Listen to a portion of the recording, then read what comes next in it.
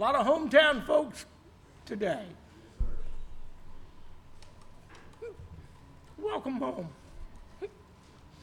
And now I'd like to introduce to you, it's my pleasure to introduce you, Pastor Kenyon. He has been a pastor for 38 years. Started out over at Nixon, went to University Park Baptist Church, and ended up in Carn City for a few years, and at several other churches, and has a long ministry. And it's our pleasure today that he's here with his wife. And come on up, Pastor Kenyon. Thank you.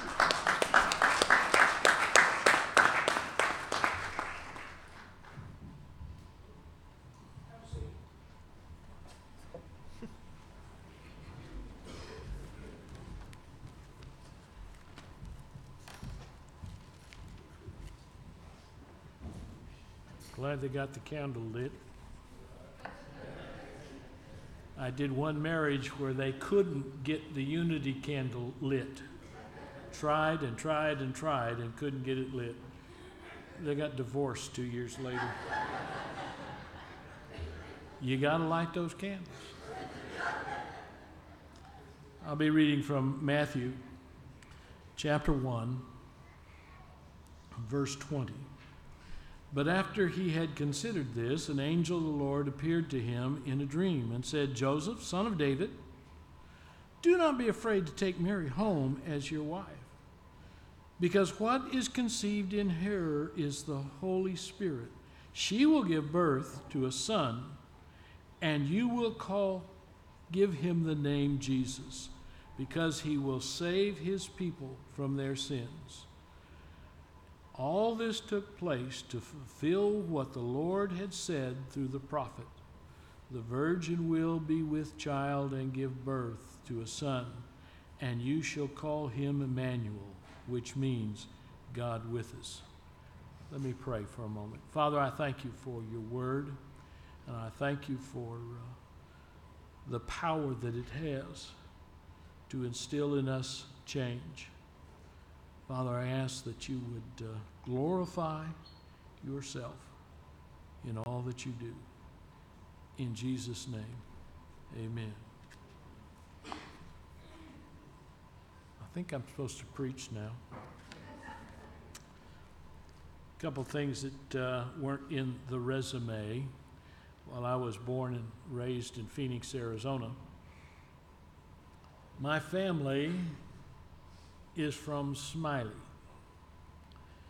If the name is Kenyon, they come out of 5 brothers, my grandfather being one, that were born in Smiley. My dad was born in Smiley. Now that is an interesting distinction because there's not much there. So we come from there. Now my grandmother kept about 20 head of cows until she was 98. She never drove. She got anything delivered that she needed. She had a neighbor pick the calves up, take them to market. But she kept those. One day, my great uncle, Uncle B. Kenyon, called and said, Ola, that bull you got is too small for those big Bramer cows. I know somebody who's got a bull for sale. I'm going to sell yours and then go get that bull. She said, okay. And so he got the bull, sold it. She waited. Finally she called and said, B, where's my bull? She said, well, that guy sold it to somebody else, so I'm still looking. She said, what am I going to do for calves? I got to have a bull. But my grandmother was a woman who spent most of her day praying somehow. I went one day and I saw that 5 acres next to the house was clear of the weeds. I said, do you have somebody come in and rode a cycle? She said, no, I pulled them. Pull weeds and pray. So she got to praying for a bull. One day, a bull came walking down the road. Got to her drive, turned in, walked up to the gate. Ooh. She went out and looked the bull over, opened the gate. The bull went into the pasture. She says, "That's Deason's bull." So she called Mr. Deason and said, "Mr. Deason, your bull's up here in my pasture." He said, "Well, Miss Kenyon, I'm building a bunch of chicken coops over in Cuero. It'll be a while before I can get to pick that bull up." She says, "Do you mind if he services my cows while he's here?" And she had her calf crop that year. Well, I'm going to jump off a little bit where I go from. I'm going to talk about a star that leads to change. We see the wise men coming, and they are following a star, and they're looking for a king that is born. Now, you have to go all the way over to Numbers to find out anything about that king that's to be born. But let me just pick up a little bit there. It's in the fourth oracle of Balaam. And he says, "I see him, but not now. I behold him, but not near. A star will come out of Jacob. A scepter will rise out of Israel. And he will crush the head of Moab, the skulls of all the sons of Seth." That is where the star comes from. That lead these people who come from the same place that Naboth came from. Now, I've decided that if a donkey can talk, a bull can listen. But what I want to say is answer, praying and expecting an answer. Israel prayed for centuries for the Messiah that was to come, looking for this king that was to be born. They prayed and searched and waited.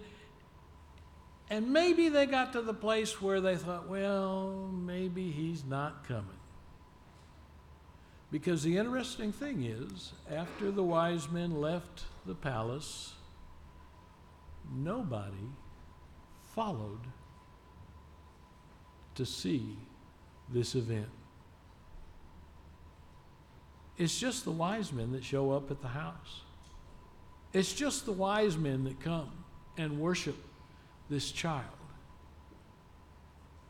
There were no priests who came. There were no scholars who came. There were no Bible instructors who came. Although they all knew what it said, when it was asked, well, where is he born? They just say, hey, this is not hard to find. O you, Bethlehem, though you are little, out of you shall come. In the city of David. They knew where to send these wise men, but no one followed. See, when you seek, you find. Praying is an important thing that we all ought to be involved in, but when we pray, we ought to expect to receive an answer. I know how it is. I tried to move my last church into prayer, the importance of prayer. And we did a great job of learning prayer at University Park. We studied prayer. We learned prayer. We had a prayer meeting on Wednesday, and it wasn't a time for the pastor to have another Bible message. We gathered around, and we didn't have the usual long list that's on there. I was in the hospital earlier this year, and Carn City my daughter asked Carn City to pray for me. My name's still on the list. I told them I'm fine. They, the list never gets changed. Once you're there, you're there. But we didn't, we showed up one Wednesday night and they said, where's the bulletin? I said, we don't have one. Why don't we have one? We don't need one. You got a piece of paper. And we would go through things and somebody says, you know, my aunt is suffering right now and I'd like us to pray for him. I said, okay, here's a chair in the middle, get in there, sit down. And we'd place hands on that person and pray for the aunt as though we were laying hands on her aunt. We expected to receive and see answers to prayer. Most of the time, we pray something like this: well, Lord, bless Aunt Susie. Well, if he leaves her alive, he's blessed her. If he takes her home, he's blessed her. But here is a nation who was praying but not expecting to receive. And so they stayed home. They missed it. They didn't get anything out of the reality of what God was doing. So seeking and finding when we pray. Seeing and believing.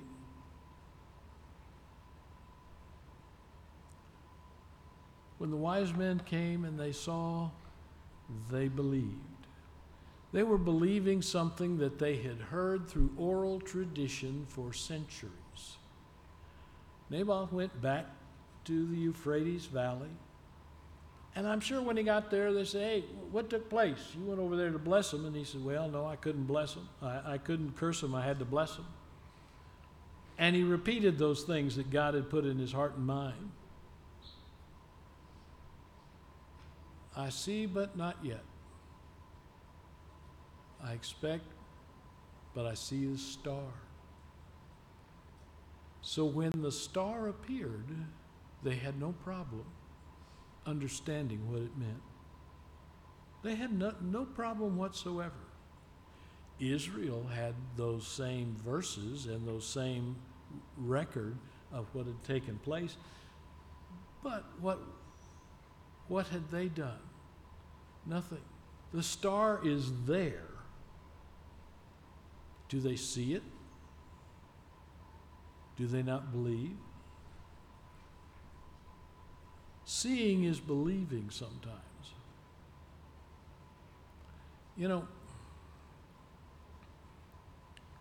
for years, while we were out there in Phoenix taking care of my dad, but even before that, every time we'd go to Phoenix for a visit, I would go to a Wednesday morning men's Bible study. Interesting group of guys. A OB-GYN who was retired, an Air Force general who was retired, a PhD who had been in a school administrator and retired, 3 attorneys. That makes things interesting. Me, a retired pastor, finally. We even had a Church of Christ pastor who came until he changed churches. We got along just fine, except when we got to 1 or 2 passages. But get together and we read Scripture and we discuss it and we talk about what it means. And every Wednesday morning, I get my computer out, turn it on, and I hit FaceTime on it, and I still go to that Bible study. They go there with a computer and they turn one on, and we have interesting conversations about God's Word. But see, when I say seeing is believing, we need to see some things. One of the things that they said, one day, we just got off track. One guy says, you know, I was looking on Facebook, and that's a dangerous thing, by the way. But I was looking on Facebook. I don't do Facebook anymore. I quit. when I used to be friends with the guy that was pastor before me in San Antonio. He had been a retired foreign missionary. And Christmas time came, and he said, well, it's time for the birth myth. And I said, what? And then he went on and says, I don't understand people with red letter Bibles. There was nobody there with a pen and pencil writing down what Jesus had to say. And I thought it didn't need to, and so that was the last time I was on Facebook. I said, if that's out there, not much you can do about it. But anyway, says I was looking there, and somebody said that Jesus was actually black. And somebody else says, no, well, he was a Jew. And a prophecy about talking about the calf of a red-headed heifer. I have a friend that thought Mary probably had red hair, but could have had red hair. I'm sure he wasn't blonde and blue-eyed. And they talked about this, that, and the other thing, and I said, I know exactly what he looks like. And they stopped. They said, what? I said, he looks exactly like me hanging on that cross. When you see that, you believe. Every person in here ought to have a time and place, whether it's recorded or not, whether you know the exact date or not. I don't know the exact date, but I know the place I was when I finally received Jesus Christ. Now, I was raised, from this high in a Baptist church. I got baptized when I was 12 years old. I wasn't saved, but I could answer the questions. That's all it takes, You come down and see the pastor, he says, you believe Jesus Christ died for sins? Yeah, oh yeah, died for all sin. You believe you're a sinner? I absolutely knew that. Okay, you're baptized. And so, but that wasn't it. I married a Christian woman and joined the Air Force, and we went to church, joined a church, went to church unless I could find an excuse to not go to church. And by the way, those are easy to find. But after our second child was born, our daughter, I said, Lord, I need some help trying to raise these kids. And we started back to church. And not only did we go to church, we had a revival. And I went back Sunday night, and Monday, Tuesday, Wednesday. And Lord got a hold of me. And I said, if I've never accepted you, I do now. It's not what you say. We talk about the sinner's prayer. And I could lead you in the sinner's prayer, but that's not what takes place. Salvation comes from Jesus Christ at the very instant you decide that you want Him. Not in the baptistry, not anywhere, other than the moment you say, I see and believe. Like I say, for me, it's kind of, I see myself hanging on that cross as He died for my sins. So what does it take? Third, I see speaking and finding. Speaking and finding. For that, I like to look at Romans chapter 10. I'm sure half of the people, if not all the people, are fairly familiar with that little verse that says that if you confess with your mouth Jesus is Lord and believe in your heart that God raised Him from the dead, you will be saved. For it is with the heart that you believe and are justified, and it is with the mouth that you confess and are saved. Heart you believe, mouth you confess. The general one Wednesday sat there and says, I can't tell you when it was.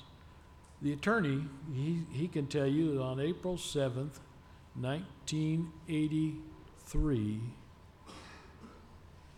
he lay on his bed coming out of a drunken stupor and said, God save me. That was enough. The general says, I don't have a date. I don't have a date. And I said, is Jesus Christ your Lord? He said, yes. Do you believe that he rose from the dead? He said, yes. I said, you just said yes. You confessed. You're saved. He said, but sometimes I don't feel like it. I said, neither do I. When you hit your thumb with a hammer, you can lose your salvation pretty quick, particularly if you're Church of Christ.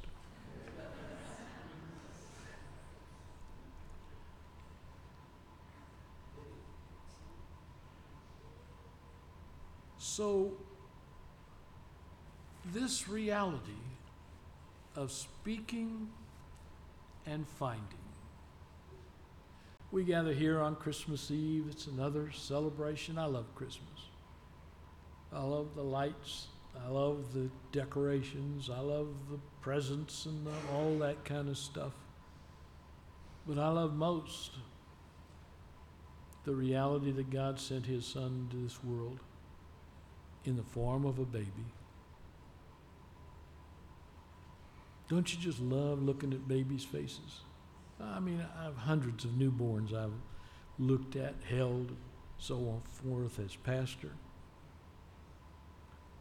They're so marvelous. And yet then you count their little fingers, count their little toes. When our son was born in a Navy hospital, Lieutenant Commander nurse came in the ward passing out the babies and said, they're wrapped and swaddled, don't unwrap them. They've got all their toes and fingers. She walked out and all the mothers unwrapped the kids and counted the toes and fingers. But, babies, God came into this world to live with us, to walk with us, in order to know us and us know him. Disciples asked, they wanted to see God, and Jesus says, you've seen me. The exact representation, and all you have to do is believe. I don't know. I always had the idea in every church I pastored, regardless of the size or the number that was there probably were Baptist church members who were not saved. I had one lady, she was a senior lady, taught our senior ladies Sunday school class. And in the discipleship class, we had to write out our testimony, how we came to know Jesus Christ. And she says, I don't have one. I said, well, what was it? I've just always been a Christian. I said, what do you mean? She said, well, I was born and I was in Baptist Cradle Roll and I've always been here and I've always been a Christian and I don't have a time. And I tried my best to say, you need to at least come to an idea of when I was 12, when I was 6, when I, at a time. For me, it was about 23 years of age. But something. I came to know Jesus Christ because, for my attorney friend, it was because he had spent his life in a drunken stupor most of the time, did his work, came home, get drunk. But he came to the bottom of the barrel and said, God, help me. Sometime, somewhere, I challenge you that if you can't say, I accepted Jesus Christ when, that you might want to say, on New Year's Eve, on Christmas Eve, 2023, I accepted the greatest Christmas present of all, eternal salvation from Jesus Christ. That's it. You have to accept it. Some people don't quite understand. When Jesus died, he died for all the sins of everybody in the world, even Hitler. But it's a gift you have to receive. And if you don't receive it, what good is it? Can you imagine getting the winning lottery ticket and then just sticking it on your refrigerator? Can you just imagine, okay, I won. But you have to do something to receive it. Salvation is a gift that you must receive. That's all you have to do. But it comes when you seek, when you see, and when you speak. Where were the people who had prayed and prayed and prayed?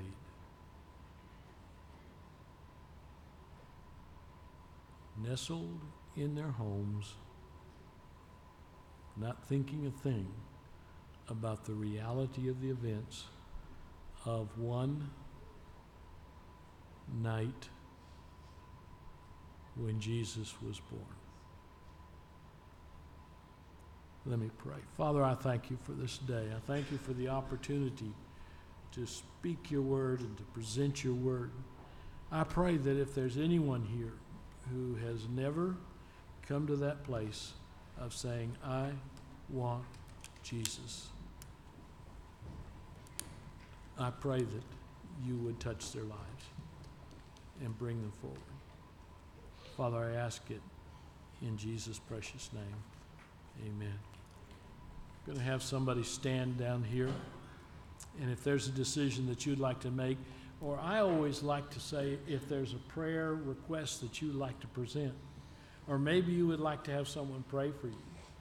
There's nothing quite like being able to come and kneel here and pray and have somebody pray with you. We used to do that in our church in Phoenix. And the pastor would go and kneel and pray, and I would pray for him before he preached. But people would come and pray, and someone would kneel and pray with them. You don't need to share a lot, but if there's something on your heart, this is your time.